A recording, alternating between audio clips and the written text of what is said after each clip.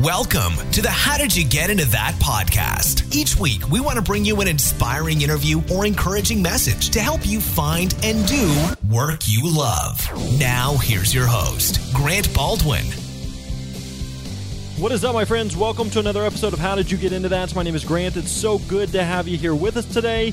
Today, we've got a great story for you, a great guest. You know, one of the things we like to do is so many times people listen to the show and they feel stuck. They feel trapped. They aren't really sure what they would rather be doing, and not really sure maybe what kind of work they'd like to be pursuing. So it's always just good to hear these types of stories of people who are kind of bucking the system, who are trying to find something that is outside of the norm. And so today's story is from a buddy of mine, and it's a great story. I think you're really going to be encouraged and inspired by. Today we're going to be talking with Heath Padgett. Heath is a guy who's like, listen, I don't want to go down the normal trail. I don't want to go down the normal path of getting another gig or getting some type of corporate job.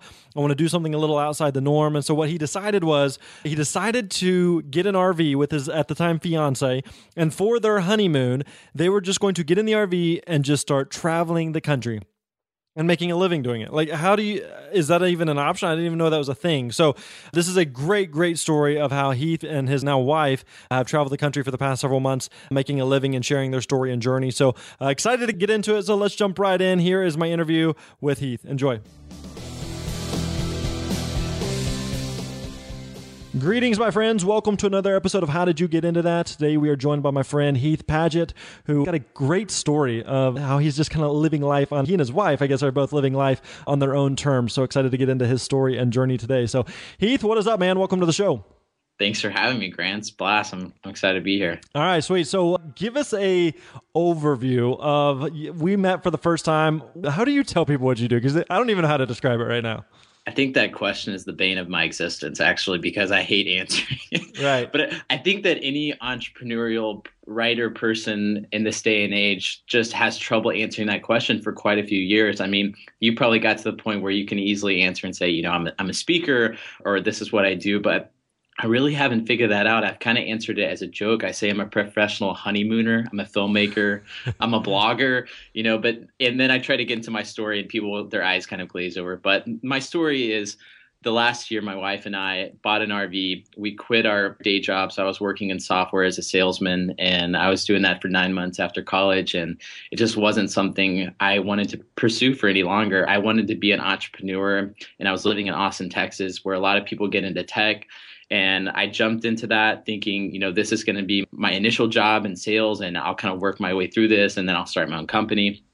And I just kind of looked around at what everyone was doing, and even the founders and the entrepreneurs. And it wasn't the entrepreneurial dream that I had thought it was going to be, with all the freedom and making a difference. It was a lot of sitting behind the computer and cold calling people. And I just thought there has to be more than this. And I was trying to, you know, write and blog on the side and kind of trying to do this as a lot of people do when they're first getting started. And I just reached a point where I knew that I couldn't do this any longer if I didn't jump in full-fledged. And I was about to get married, and I'm still young. And so my wife and I took a big risk. And a couple months before our wedding, I quit my job, and we bought a 29-foot RV off Craigslist that's 20 years old. His name's Franklin.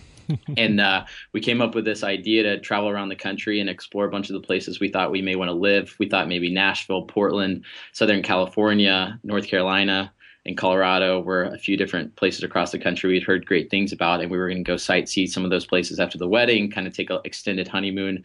And then my wife came at me one day with a huge challenge. That's why I married her. She said, Heath, it's on your bucket list to go visit all 50 states. We're going to do this. If we're going to drive around the country, we're going to go visit all 50 states.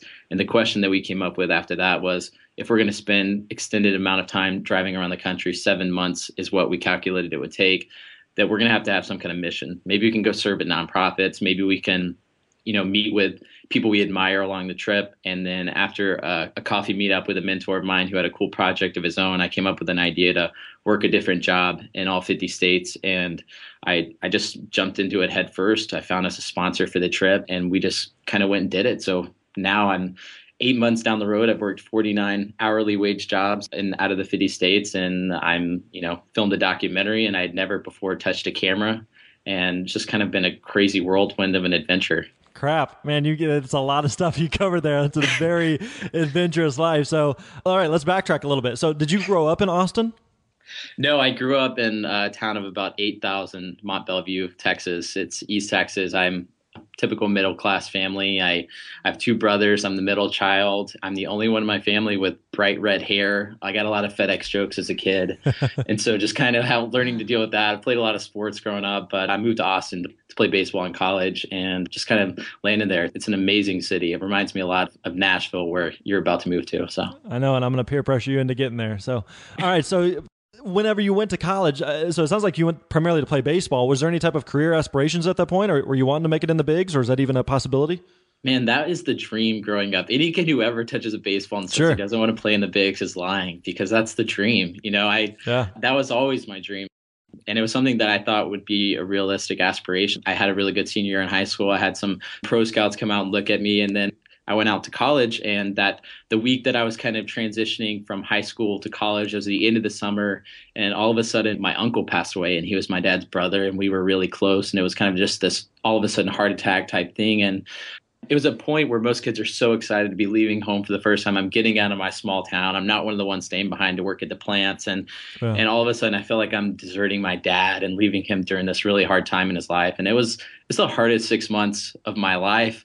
But what it did was I was a kid who went out and I kind of partied a little bit in high school. I was seen as like the all-American baseball player kind of guy, but I wasn't living a really healthy lifestyle. And whenever I got to college, it caused me to reevaluate a lot of my life decisions. I went to something we had at our school called Fellowship of Christian Athletes, and the guy handed me a book called Do Hard Things by these two 19-year-old twins, which is all about breaking out of the status quo for young people. And I read it, and then I got into reading the Bible for the first time really ever, and it kind of changed my life. And I started reading books and hearing about these guys called entrepreneurs, and I couldn't spell the word for a really long time. None of us can.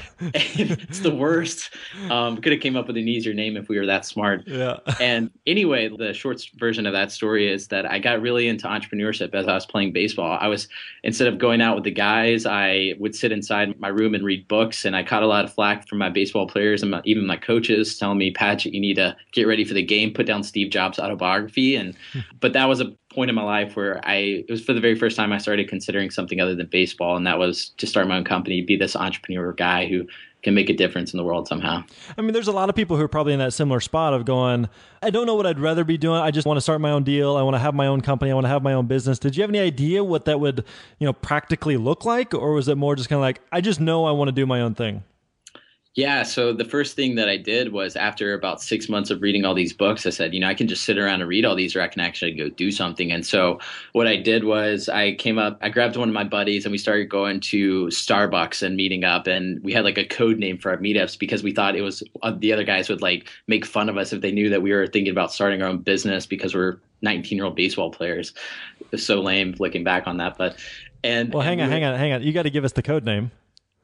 We said we would say we're going to eat brownies, which doesn't make any sense. Like it's not like a pot thing. I didn't like smoke or anything. That's what it sounds like. Yeah, it is what it sounds like. I don't even know. It was crazy. But so we came up with a few different ideas for batting prototypes. So like we sketched them out and we actually made them. And then we found this place in Austin, which was about an hour from the junior college where we were going to school at. And it was called Invent Tech, and they help you bring your ideas to life. They kind of help you get prototypes and things like that. And so we took them out there, and we were so excited, and we got into this meeting, and we were gung ho, and we're like, we're starting this company. And then this lady says, blah, blah, blah, all this information about, your prototypes are good, and, $10,000. And we're just like, whoa, we don't have that kind of money. And so it kind of killed my dreams for a little while. And then I kept with it. And a couple years later, my junior year in college, I ended up starting my own clothing line. I went through a couple iterations of different things, and I started an e-commerce site, and that was kind of my first business. And I still remember, after I launched my website, I went on a plane to go to a baseball game, and I got off the plane and I had a couple orders come in. And I remember leaning over to my buddy in kind of a braggart kind of way, and I just said, hey man, I just made $30 on that plane ride. What'd you do? I thought it was the coolest feeling in the world that you could make money when you actually weren't working. And so I've been hooked ever since. Gotcha. So you're kind of wrapping up college, and where was the baseball thing at this point? It sounds like, at that point, whether you got a shot or not. So what was going on there? Yeah, it wasn't really happening for me. I mean, it wasn't where I thought I was going to be. I didn't have any interest. I mean, I didn't have any secured interest from scouts or anything like that. And my college career wasn't booming as far as baseball goes. So after my junior year, I actually decided to call it quits. In my senior year, I didn't play, which ended up being a really awesome decision because I got to actually enjoy my last year of college, which is a cool thing. Cool. So at that point, the plan is I want to have my own business someday, but at this point, I need to eat and live indoors. So you just got a gig with a software company? Yeah. So I got a gig with a startup software company, and I was super excited about it because in college I was working for a moving company, which was like 16-hour days, sometimes on the weekends on a moving truck, grueling in the Austin, Texas heat. And so sounds glamorous. Being able to go work in an office after that was just like the lush life. And it was awesome at first. At first, how long did that first last? For about 9 months. I worked there for 9 months, and it was good and all that stuff. But as I mentioned, I hated going into, it was one small example is I would hate going into the coffee room every day. And there was that same kind of conversation. How's it going? Good. How are you? Good. And I just remember there's got to be more than this. I mean, I was reading all these books from these guys like, John Acuff, about quitting, and then, Jeff Goins and all these other people who were living this kind of entrepreneurial life and writing and, blogging and doing all this kind of thing. And I just remember thinking to myself, I was trying to, write on my blog and tell people they should pursue these big dreams and aspirations. But I thought to myself, I can never actually write this with a full heart if I don't start pursuing this on my own.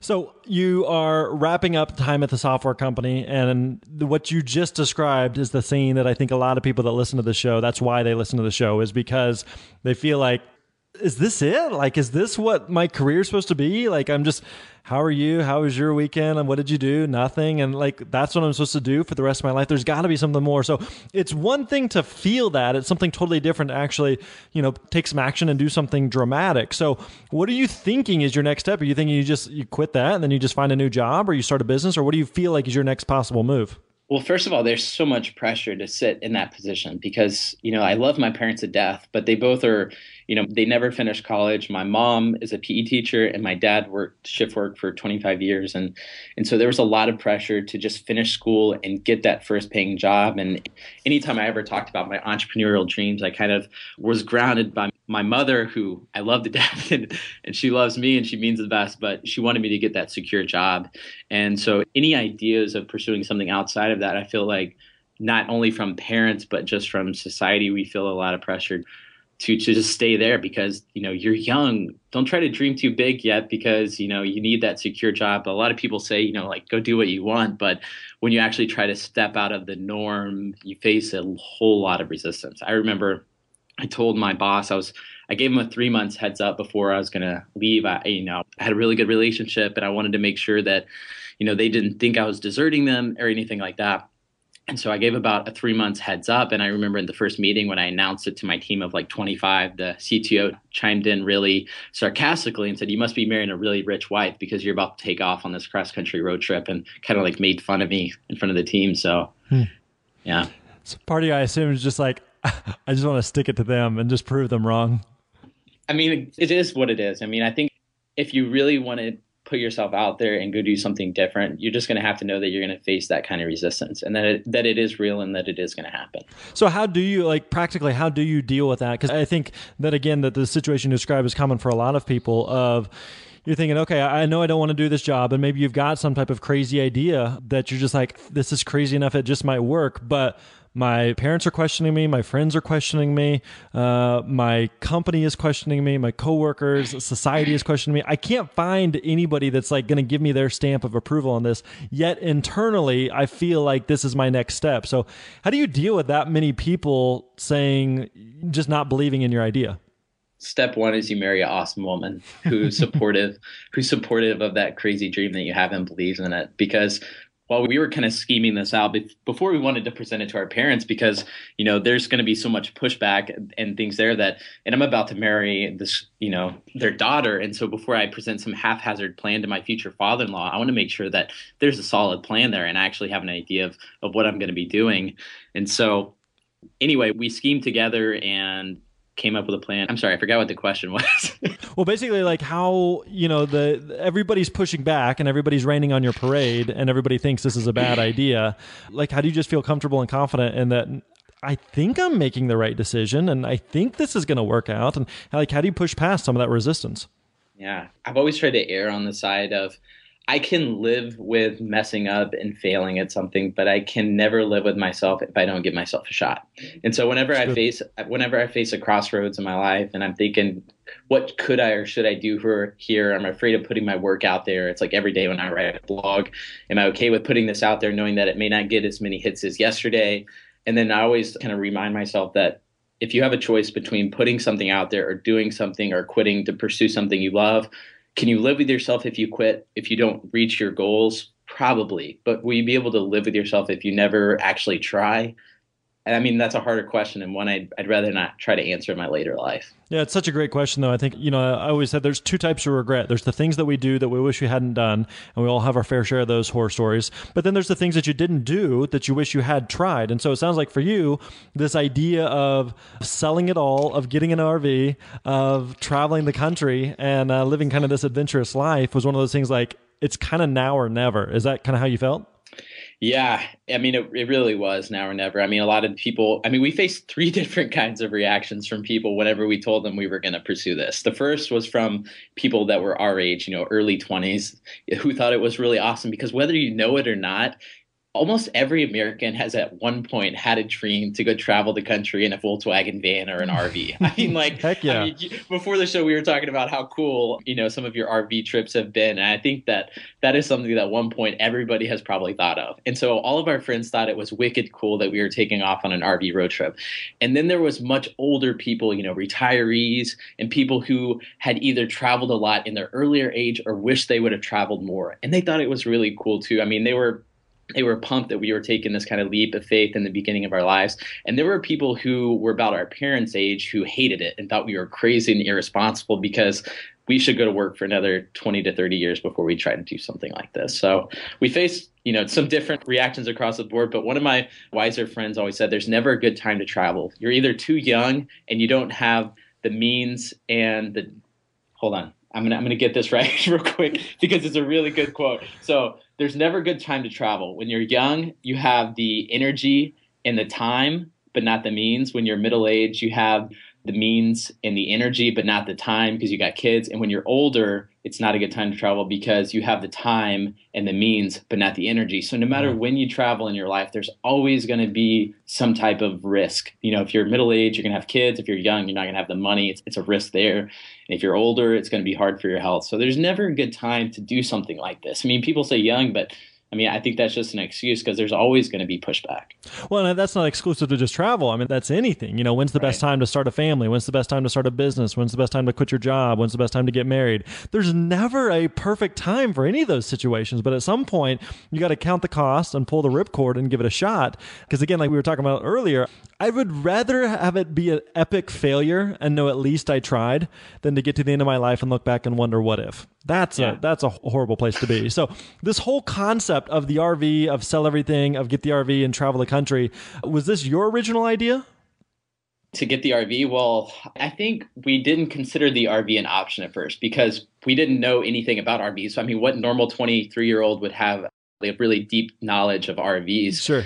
Yeah, not many. So our first option was thinking about my buddies who had traveled the country in their car. My wife has a Honda CR-V, and we thought, well, maybe we can just take out the back seat and throw a bed in there or like tent camp or, oh my gosh, thank God we didn't do that. But, just like come up with our different options. And then my grandpa had a pop-up camper. And so I thought, well, that's great. We have your car, get great gas mileage. We'll take a pop-up camper. We'll have like an ice chest, and this will be great. We'll do this for 7 months at the first start of our marriage. Obviously hindsight's 2020 there too. And then we started exploring different options, and it took us about 2 months to kind of figure out what we wanted to do. And we swayed back and forth.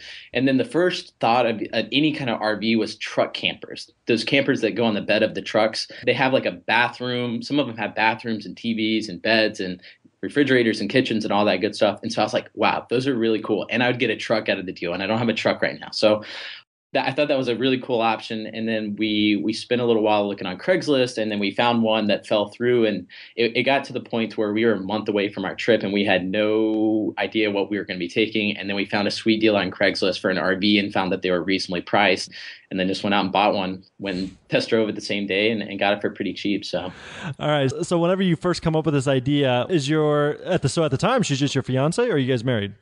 She was my fiance at the time. We were engaged to be married. We got engaged around December and we got married last May. So whenever you pitch this idea to her and you guys start kicking it around, does she think you're crazy at all? Or is she just kind of like, okay, I guess this is what I'm signing up for? Or what was her reaction? So I have a track record. I have a track record of throwing things up in the air and taking spontaneous trips. So she kind of knew what she was getting into before we got married. But whenever I called her and said, hey, I just had a coffee meeting with this, like a mentor type person. He was a guy who had, his name's Jia, and he had did this 100 Days of Rejection online. And I thought he had a really cool story. And I met up with him and said, hey, I'm trying to take this unconventional honeymoon. I'm still trying to figure out kind of what I want to do with my life. And he gave me an idea to go work a different job in every state. And I said, I think that's a good idea. I think I'm going to go do that.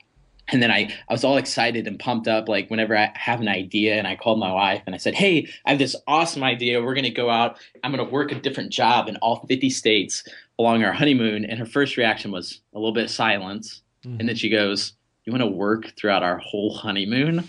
And I was just like, yeah. And it took a little bit of convincing, but she eventually came around, and she was actually the sole videographer for our entire trip. And before this, I mean, we had no experience in film, but we filmed a documentary on this trip. And I mean, she was just an amazing integral part of that.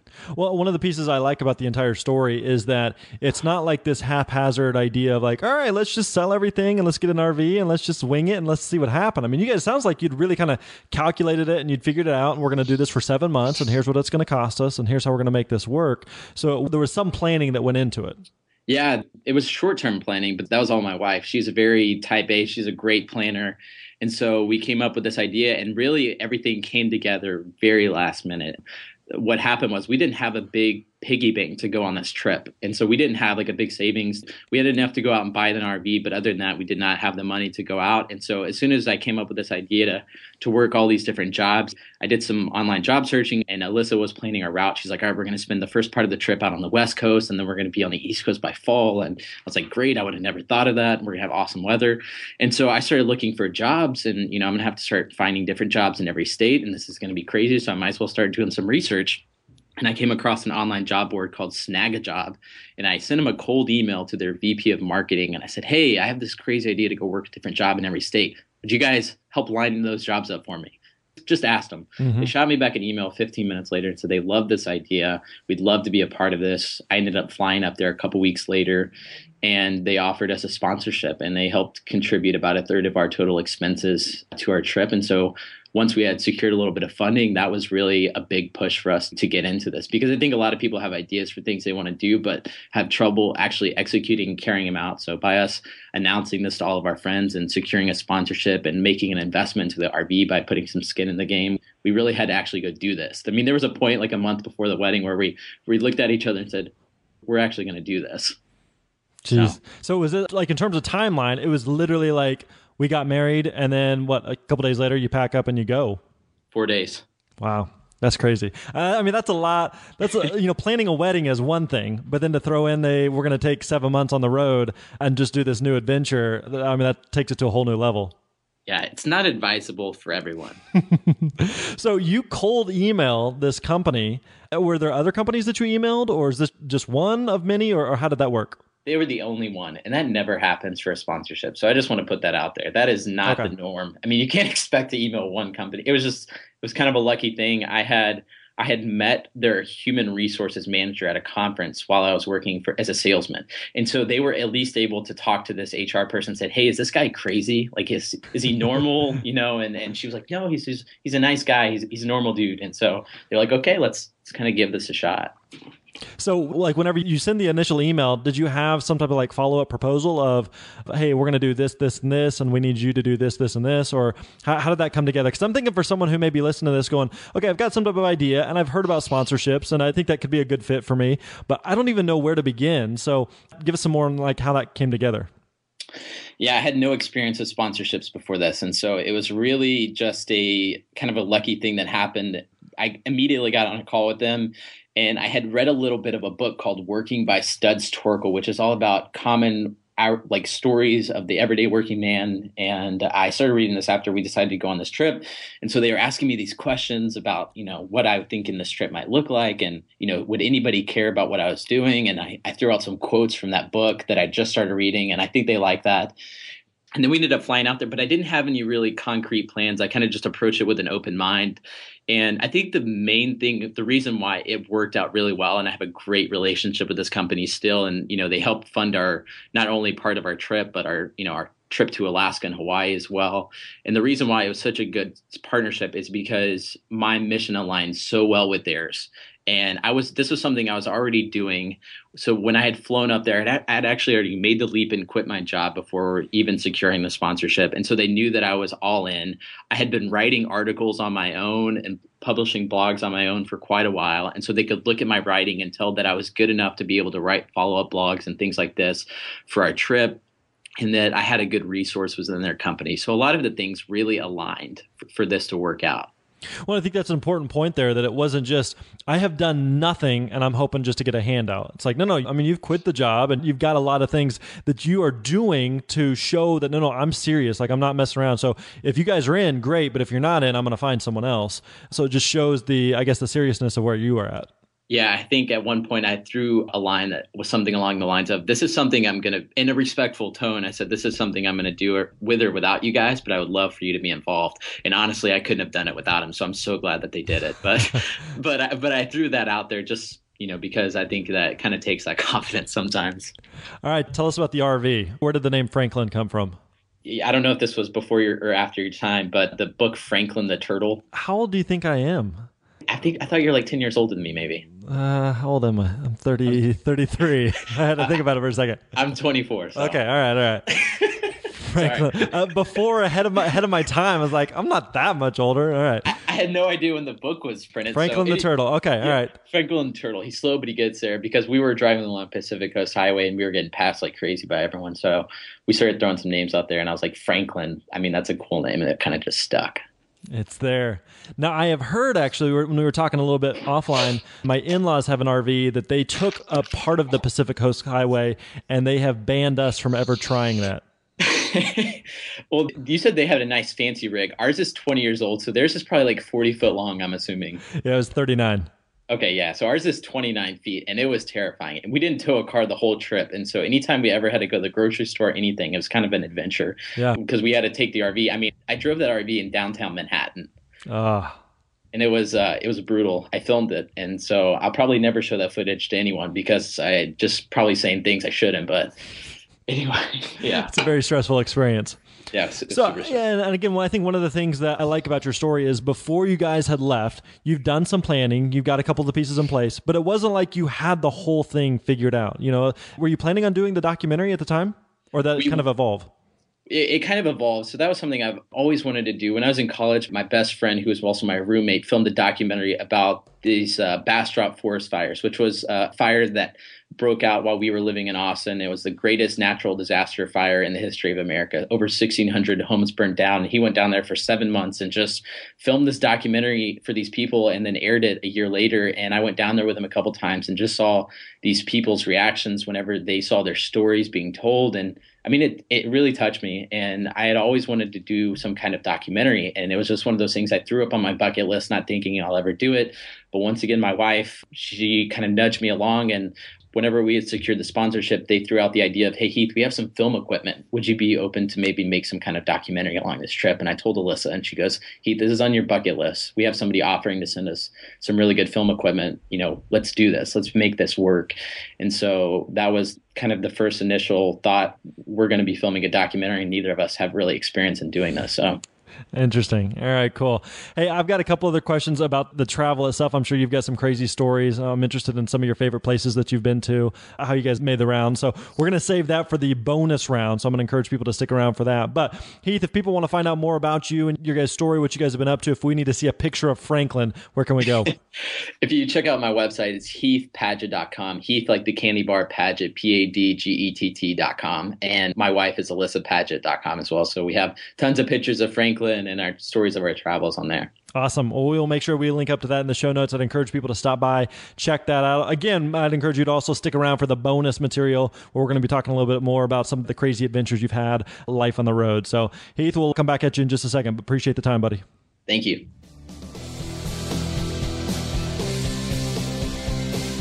All right. Hope you enjoyed that interview with Heath Padgett. Really good stuff there. I'd encourage you to stop by, check out the show notes at grantbaldwin.com. I'd also encourage you, if you're interested in hearing more about Heath and his story, what he's up to, you can download the bonus material by going to grantbaldwin.com. You can also download that directly to your mobile device right there within the show notes on your phone there. So really good stuff. Hope you enjoyed that. You dug that. Hey, we would love for you to leave us a rating or review within iTunes or Stitcher. That really helps other people to find out about the show. We'd love to hear from you. Let us know what you're thinking of the show. Make sure also, if you haven't, be sure to subscribe to the show so you never miss out on an episode. So as always, feel free to email me, grant@grantbaldwin.com. Let me know what you're working on or what you're wrestling with, and let me know if there's anything I can do to support you on your journey to find and do work you love. So that wraps up this episode. We'll be coming at you again in another couple days with another delightful knowledge baked biscuit. No, that can't be right. Fresh baked knowledge biscuit. Let's put it in that order. That makes a little more sense. We'll be coming at you again in a couple days. Until then, you're awesome, my friend. Thanks for listening to the How Did You Get Into That podcast with Grant Baldwin. Don't forget to visit grantbaldwin.com for all the show notes and links discussed in today's episode. We'll see you next time.